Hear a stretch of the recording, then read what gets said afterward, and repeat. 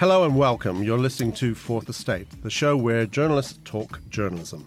Coming to you from 2SER in Sydney on Gadigal lands, the Eora Nation, right across Australia on the Community Radio Network and directly to your device across the globe via podcast. My name is Peter Fray, the co-director of the Centre for Media Transition at the University of Technology, Sydney, and my producer today is Anthony Dockrell.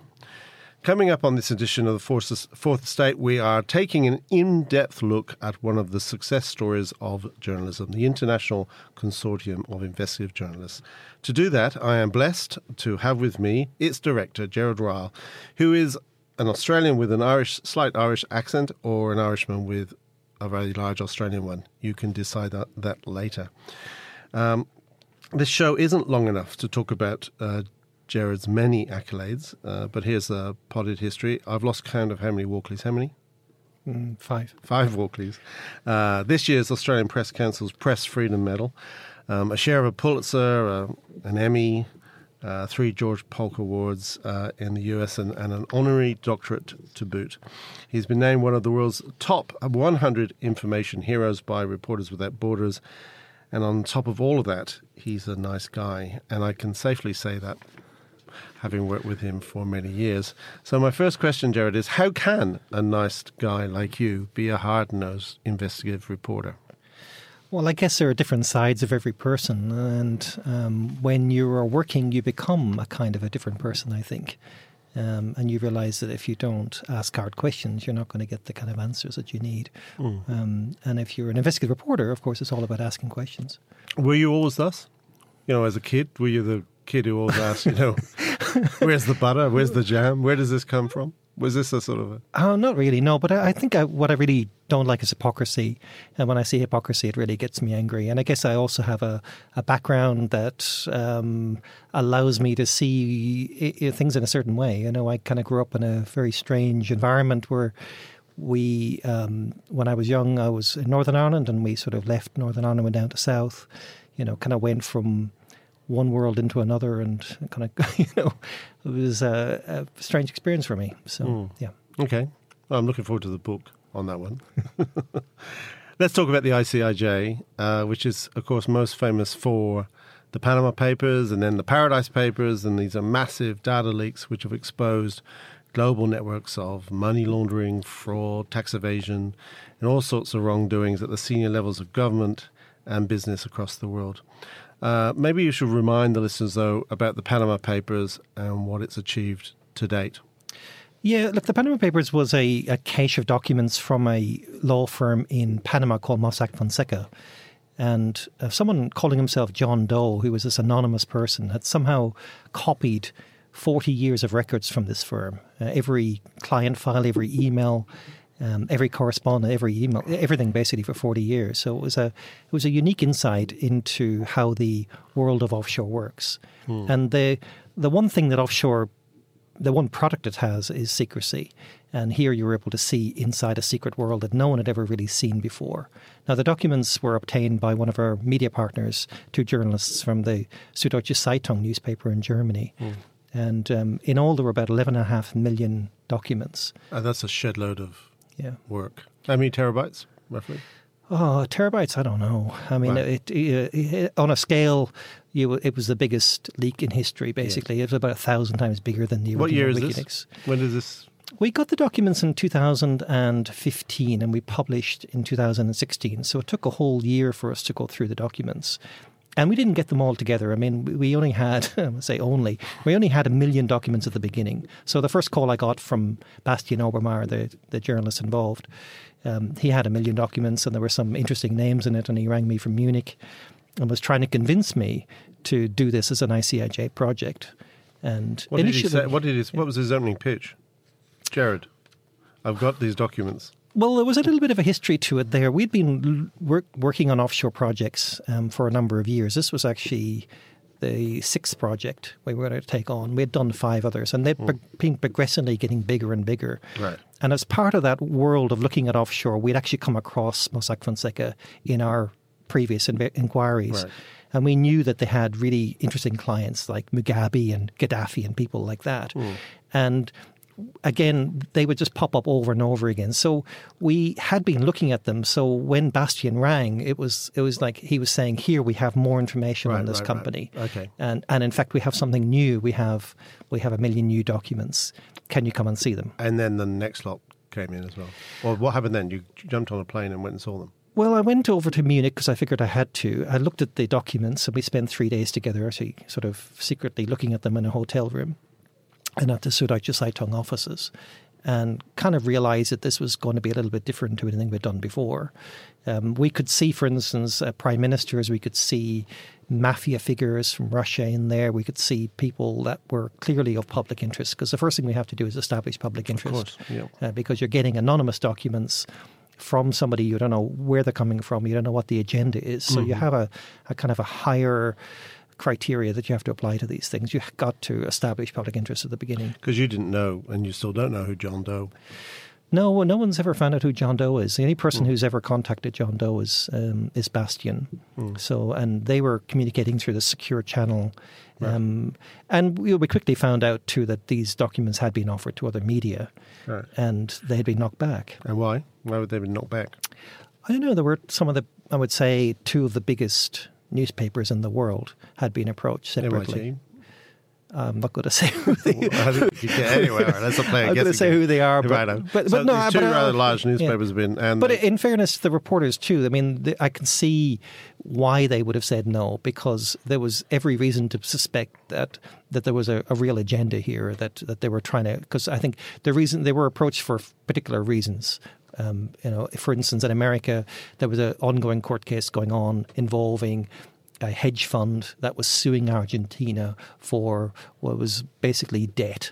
Right. And I would imagine that the first reporter who got a hold of this, or at least was contacted by John Doe, would have thought, hey, it must be somebody from the hedge fund. It must be a private investigator. Because that was all through the initial bunch of documents, or it was through the original million that Bastien got a hold of. Right. There was quite a lot of material about this particular, about Argentina actually, and about the current president at the time of Argentina, and the person who was about to be elected president. So of course, when we finally published the Panama Papers, there was a lot of documents, but there wasn't anything that really sort of confirmed the original suspicion that this was some sort of scam by Argentina to avoid debt. So remind us how the ICIJ works. Because you've got Sebastian calling you 3 days in a Munich hotel room in the newspaper office, and then what?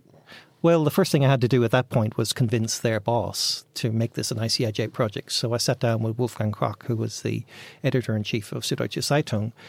And, of course, he was excited that his reporters had these documents and wanted it to be a German story and wanted it to be a Süddeutsche Zeitung story. Understandable. And so the first big negotiation had was sitting down with him and saying, we can do it bigger and better if you turn it over to ICIJ. And then he sort of imposed some deadlines on us. This was in April, I think, in 2015, and he wanted the story out, like every editor. And I will remind you, when you were an editor, you were the same, is that they wanted the story right away. Yeah. And so you had to negotiate a kind of a longer time frame. We negotiated, I think, September initially, September that year, which gave me 6 months. So just again, remind us, what was the pitch? Because what does ICIJ bring? Yeah, ICIJ should go back and explain. Yeah. We're a non-profit. We're based in Washington, D.C. And what we do is we bring investigative reporters from around the world together to work on projects together. And we're funded basically through charity. And the way we work is what we actually try and do is find a great story and then parlay the story for resources from various media partners. So we will go to The Guardian or we'll go to Süddeutsche Zeitung, as we have done in the past, which is how they knew us. Mm-hmm. And we will say, here's a great story for you, but in return, you've got to give me some of your reporters to work on our team for sometimes up to a year. And then they work in a collaborative way with reporters across the world. We've been pioneers in technology. So we basically use technology in a way it hasn't been used before in journalism. So we build online forums for the journalists to come together. So we have a kind of an online newsroom where the journalists, when they go to their physical newsrooms, they also go to the ICIJ newsroom. Right. And you can see everyone who's there. There might be 20 or 30 reporters or 100 reporters there at the time, and you can communicate securely with them on this forum. And you can also share tips and findings and other things. When we get a document set like the Panama Papers, which, as I say, was 11.5 million documents, we had to make a way of basically making all of the documents searchable for the journalists. So we used, we put everything up on the cloud. We make sure it's secure, and then we give everyone passwords to getting in. So they can search every document if they want to. You can't just go to a German reporter and say, here are 10 German names and here are 20 documents related to that. You have to say, here's everything. Go for it. So in the 2 years or so since it was published, Panama Papers, what is the toll, as it were? We could probably spend the next 10 minutes talking about that. But I mean, we brought down the government of Iceland. Mm-hmm. A year later, we brought down the government of Pakistan. There have been a number of people who have gone to jail, quite a number. Mossack Fonseca, the firm at the centre of all this, is now closed. They had to close all their offices around the world. Governments, including here in Australia, have recovered nearly $1 billion in taxes. Do they give you 10% of that? No, I wish they would. It's a finder's fee. Yeah, well, one thing we can't do is take government money. So even if they were offering, we couldn't take it. Yes. But I mean, you even saw a story in today's Sydney Morning Herald talking about another $14 million that they claim is owed by one person here in Sydney. And they only found out about it through our work.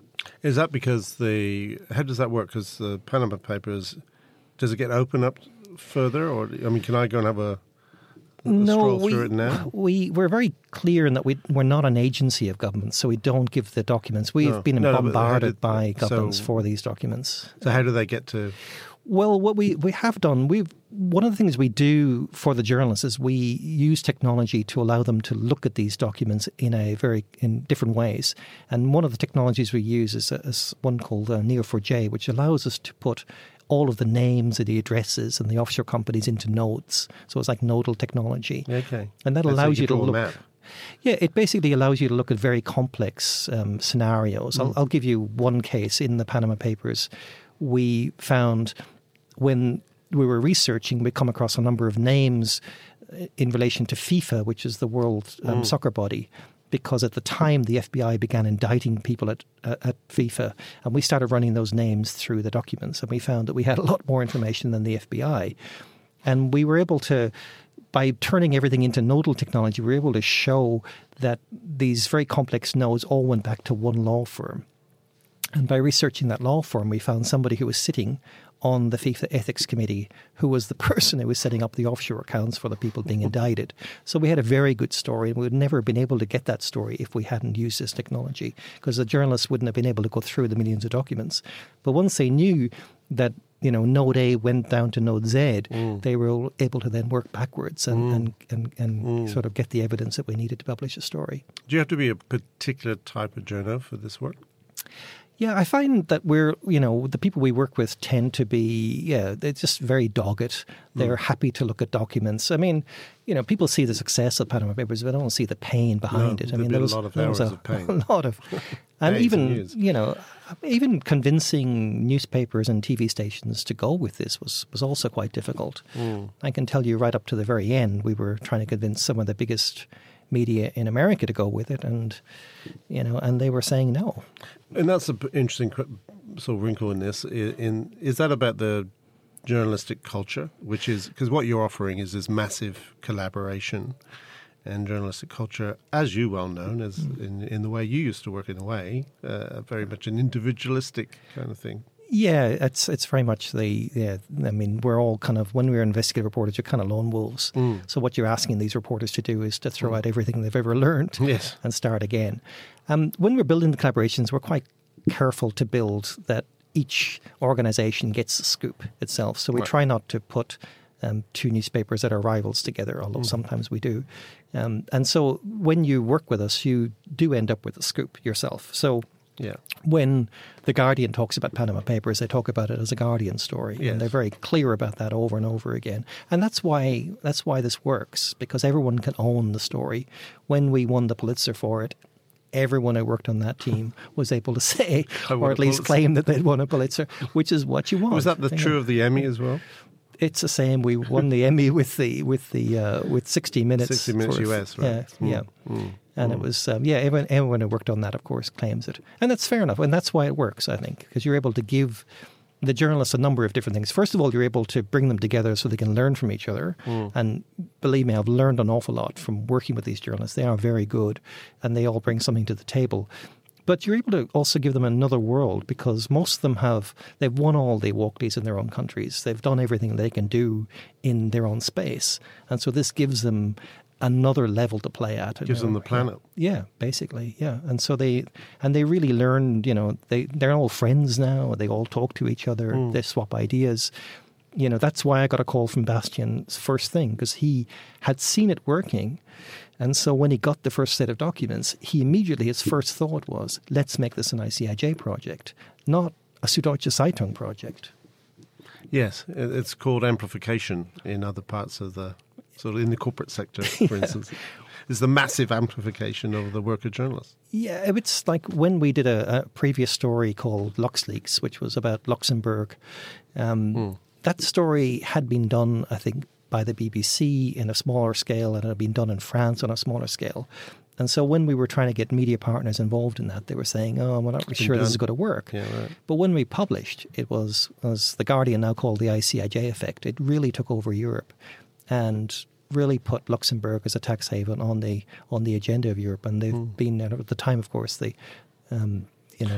Yes, I hear you. So what does this success, this kind of approach say about perhaps the future of journalism? I mean, is this kind of one of the models that we can look at, or is this sort of, if you like, a high watermark? I'm always intrigued by that.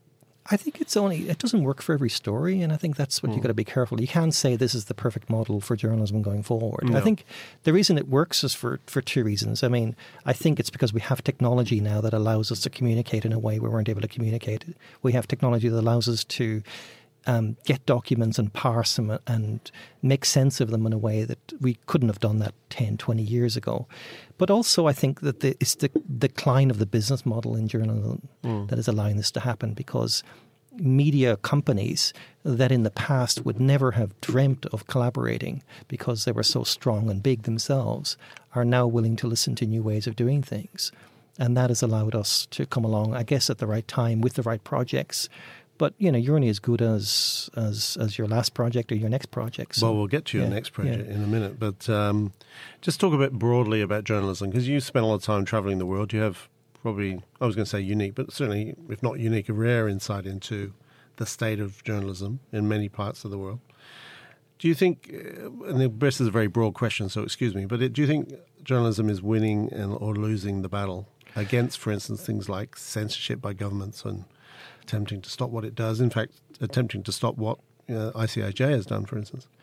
I think it's winning and losing. It just depends on certain countries. I mean, the media is suffering in most countries, but then you've got a few exceptions like India where it's booming and where new models are taking off and people are doing things in a very, innovative and unique way. You've got organizations like ours. You've also got an organization in France called Mediapart, which is a totally investigative. Great story last week. Yeah, absolutely fantastic, You've got, I think there were some instances, for instance, where we collaborated, where we were able to get stories out that wouldn't have been able to get out if we didn't do it. There was one country in particular, which I won't say, where the journalists who were investigating the Panama Papers found a great story in their own country, but would not be able to publish it in their country. So they gave it to us at ICIJ, and we published it. And then they ended up reporting on their own story, but that way they were able to get it out. And there was another example where we had the owners of one of the newspapers that we were collaborating with were in the documents, and they were refusing to run the story. Wonder why. And so as ICIJ, we said, look, if you don't run it, we're going to run it. Yes. So they ended up running it on the front page. About their own story, yeah. So that was sort of like tax evasion in their own company. Absolutely, yeah. It was very embarrassing for them, but they ran it. They ran it on the front page. Well, okay. Interesting. Very interesting. In all this sort of, how do you think, I mean, I'm getting a bit localized here, but how do you think Australia figures in all this? I think it still has to catch up a little bit. I think you're seeing more collaborations here. Obviously, I think you see Fairfax and the ABC working together. We used to see it. Well, I think they're still people can see, journalists can at least see the value in this because they're getting twice the audience for their stories, so they love it. But whether or not the rest of the media has caught on, the business model here, we will argue very strongly that ICIJ is good for business, because when we publish, say, Le Monde, for instance, one of our stories, I think their circulation went up 30%. When we publish, there is a scramble to buy the news organisations or the TV stations or whatever. The audience goes up. So there is a business proposition here. I don't think that Australia's really realised. Why do you think that's the case? I think it's just the isolation. It's been difficult. Large island on a small population, also, a long way from anywhere. But also a little bit, Really? Feel like they don't need it. Whereas, it's a bit like the attitudes of some of the bigger newspapers that we first dealt with when we were first queuing up to try and get them to buy into this, is what's in it for them. They can't see. Well, I guess the obvious question to ask is, do you think that's a function of the domination of, very few media, big players in this country? It is. And it's also, I guess it's also a bit of a cultural thing in journalism, in that we still haven't, we're just so isolated from the rest of the world here. But there's no excuse for that, right? I mean, there shouldn't be an excuse. The net has freed us to be collaborating with people on anywhere in the world. Yeah, but you've also got unique rules here that do apply. I mean, the libel laws here are very restrictive, even compared to Britain. Even in Britain now, you have certain defences that aren't available here in Australia. You've got to have very deep pockets in Australia to be a media publisher. It's not necessarily the same case everywhere else. So you actually have staff here, a small number of staff, but you publish out of the US, is that? We publish out of the US. We have got people in 7 different countries at the moment. Right. We have a little office in Paris, a little office here. We've got people in Germany and England, Costa Rica. How many staff all up? At the moment, right now, because we're getting ready for publication, I've got 35 people. Right. Oh, okay. And we have, it just depends. I mean, that's the ICIJ input, but then we would have reporters from media organisations at the same time. So with Panama Papers, we had 400 reporters working with us. We were paying for about 20 of them. Yeah, I mean, that's also a very clever part of your business model. Well, it works. I mean, you save right across. I mean, they save. They get a great story. Yep. They might have given us 4 reporters, say, from the New York Times for a year, which is, great for us. But they, the front page of the New York Times for, say, Paradise Papers, which was our follow-up to Panama, carried a photograph from Sweden, from our Swedish media partner. They hired a drone, went up and photographed a ship. Could have happened, but it would have been all their expense. It's a pretty cost-effective way of working. Yeah, I get that. Yes, tell us a little bit about the Paradise Papers, because that came after Panama. What was the leak? It was actually a bigger set of documents. We had 13.5 million documents, again from the offshore world. And they were mostly from a firm called Appleby, which was much more high-end than Mossack Fonseca. So while Mossack Fonseca was happy to have dictators as clients, these guys were happy to have, Nike and Uber and, Facebook and people like that for clients. So it was a very different story and a very different way of looking at the world. I mean, one of their clients was the Queen, for instance, of England. And what was interesting about that was that she, doesn't get taxed because she's the Queen, but she was still investing in offshore entities. And some of those entities, well, one of them in particular was actually a predatory lending firm. So here you had the Queen of England making money from her own subjects. And then didn't have to pay a tax, but was hiding basically through offshore entities. Now, whether she knew or not, of course, is the big question. We don't know the answer to that. We don't know, but I guess you could argue that she should have known. Yes, well, it's ostensibly, as you say, it's her money. That's her money, but she's also, you've got to have the moral argument here. Should she be benefiting from predatory lending practices? Exactly. Yeah, did that get broken? That got broken in the UK, was it? It was huge in the UK. Yeah. We have the BBC and the Guardian in the UK as our media partners. Another argument for the Republic, then? Maybe. But I think it's very important. This is all of public interest. I think there's no point in us just publishing basic, details. We get, in these big data leaks, there's every kind of information. There's your passport details, there's your bank account details, sometimes there's even your passwords to your bank accounts. We don't think that kind of information should be public, but we do think that very basic information that is in the public interest ought to be public. Who makes that decision? You, ultimately. Well, ultimately I do, but we also, because we're working collectively, you also get a much better perspective for a story because you're able to, people see things differently. So when you have 400 reporters working on something, they all bring something else to the table. And I think you do end up doing much better journalism. You know, we have like big debates inside the forums about what is a story, what isn't a story, is this person important, why isn't that person important? You know, we found Bono from U2, for instance, one of our Lithuanian partners, found that he was investing through an offshore entity into and avoiding tax in Lithuania. Now, normally you'd think, well, that's just a superstar. Yeah, who wanders the world preaching good things and is a Christian and what have you. Well, except that Bono is the head of the One campaign, which is a global media campaign against offshore tax havens. So here he is. Again, it's hypocrisy. Here's somebody, you know, he ended up having to pay tax. It was very embarrassing for one because they somehow had found out that we were publishing the Paradise Papers and had organised an entire campaign around it. But Bono hadn't told them that he was being asked questions by our media partners. So just those fine moral lines. I mean, how do you sniff out, I suppose? I mean, let's cut to the chase. Some journos have agendas.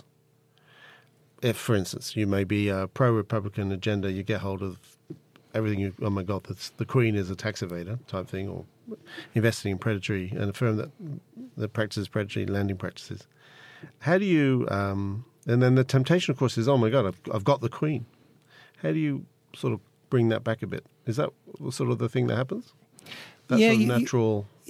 I mean, I'll give you a very good example of that. So one of the first names that I saw in the Panama Papers in Munich on day one was the Prime Minister of Iceland. Yeah. And so on the surface, it looked, oh, great, we've got the Prime Minister of Iceland here. Yep. And I thought at the time, well, there was a big controversy over the Icelandic banks failing. This is probably a story. But I also looked very closely at it and realized that the Prime Minister, when he registered this particular company offshore, he wasn't a politician. It was before he became a politician. He was a businessman. So we were also potentially looking at something that wasn't a story. It took a lot of work to get that bit of information into a story. And the history behind that was that we didn't know anybody in Iceland. We knew it was a very small country. We knew that if we picked the wrong journalist, that it was likely that the Prime Minister would straight away. Yeah. So we went to our Swedish media partners who we'd worked with before and said, do you know anyone in Iceland? And they recommended this guy, Johannes. And Johannes basically, when he was brought into the circle, realized that he needed to quit work for a year and work on this in isolation, because if anyone found out what he was working on, there were a lot of Icelandic names in the Panama Papers. And of course, this was the biggest one. And so he basically lived off the earnings of his wife for a year, disappeared from society, had to keep making excuses, a huge risk for somebody. And we were giving him a story, remember, and he had to sit on that story. You can imagine if you're an investigative reporter having to sit on a story for 9 months. The one that was going to bring down the Prime Minister.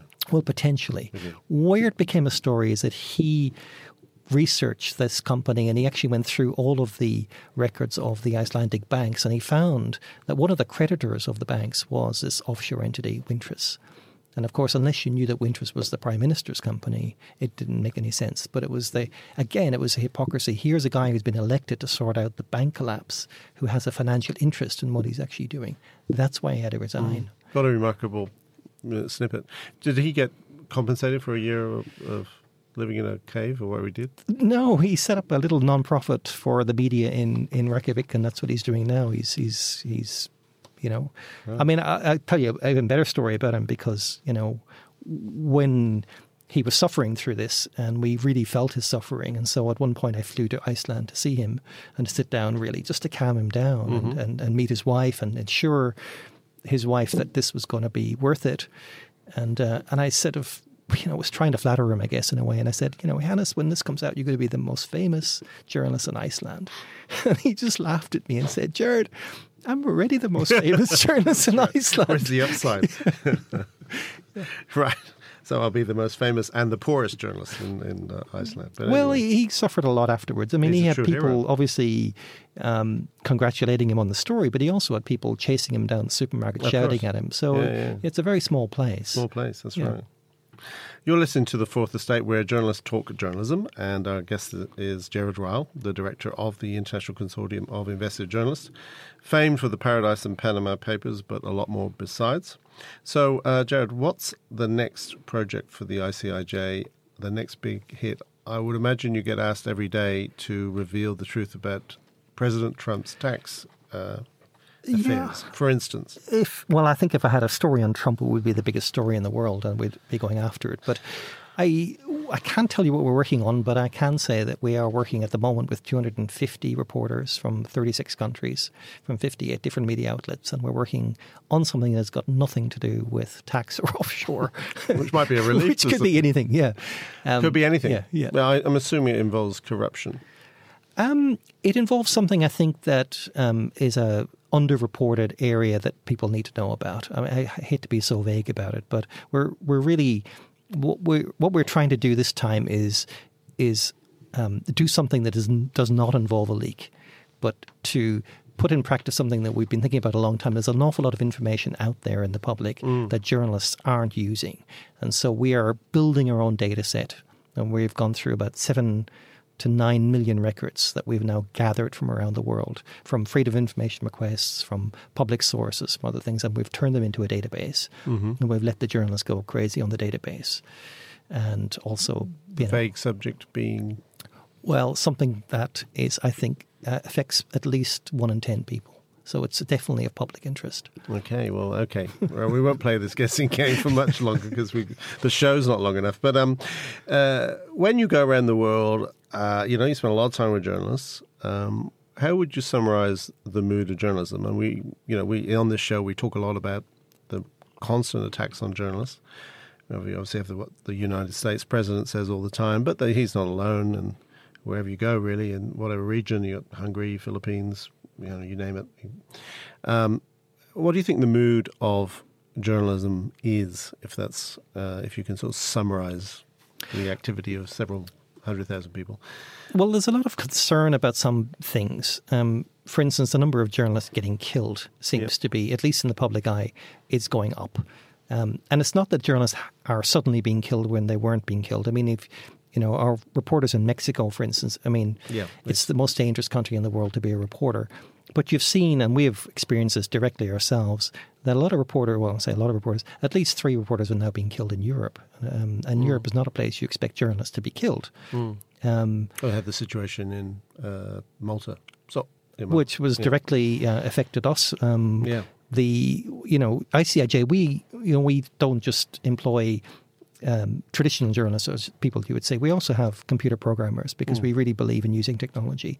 And the person who wrote the program that allowed the Panama Papers to be seen was Matthew Caruana-Gazil, and his mother was blown up in Malta. So she, after we published the Panama Papers, she was a very well-known blogger there.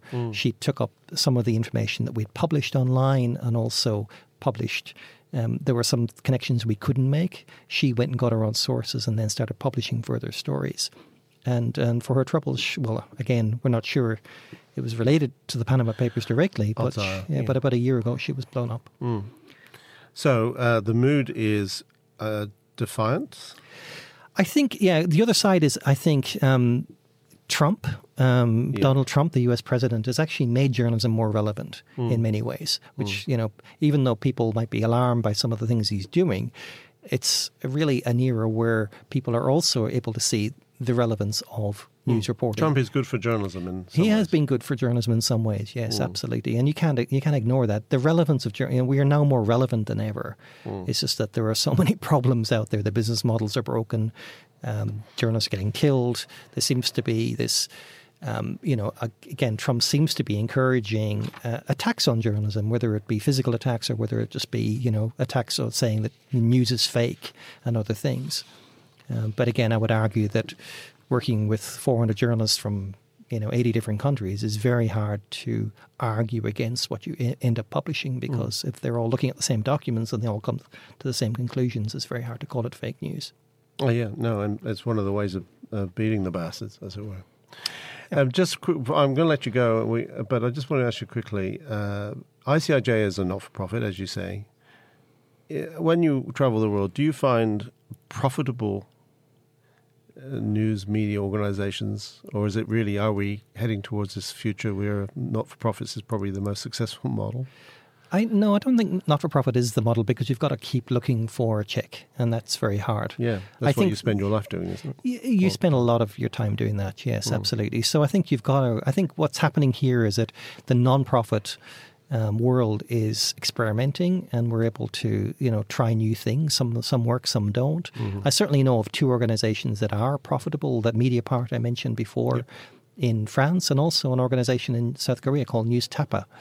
And they have convinced 30,000 people to give them a certain amount of money every month, and they're able to. In fact, they're doing so well they even now contribute to ICIJ. They write us a check every year as a thanks. How good is that? But you'll see, like The Guardian, for instance, is now going down this way and asking people to contribute. Oh yes, absolutely. It's so it is kind of an experimental. It's like a sandbox at the moment. But again, I would say in India there are very successful commercial models that are going. It's just that it's, I guess, the old West and the old models that are suffering. Oh well, let's. I'm very optimistic that out of this sandbox some great things will come, and ICIJ has sort of in a way led the way. That's about it from the Fourth Estate this week. I can't thank you enough, Jared, for spending some time with us. Thank you. No, thanks for having me. Appreciate it. So that's Gerald Ryle, the head of the International Consortium of Investigative Journalists. Watch out for the next... Oh, by the way, when is that coming, roughly, the next big one? It'll be very soon, the next couple of weeks, actually. Next couple of weeks. Okay, watch out. Watch out. And we'll be seeing it in this fine country as well, will we? Because you've got a partner in Australia? Yeah, we're at the Financial Review and the ABC. Oh, excellent. Yeah. There you go. Who says that Fairfax and won't be cooperating with the ABC now that it's part of Nine, or almost part of Nine? Anyway, that's another issue, another story. Again, thank you for listening.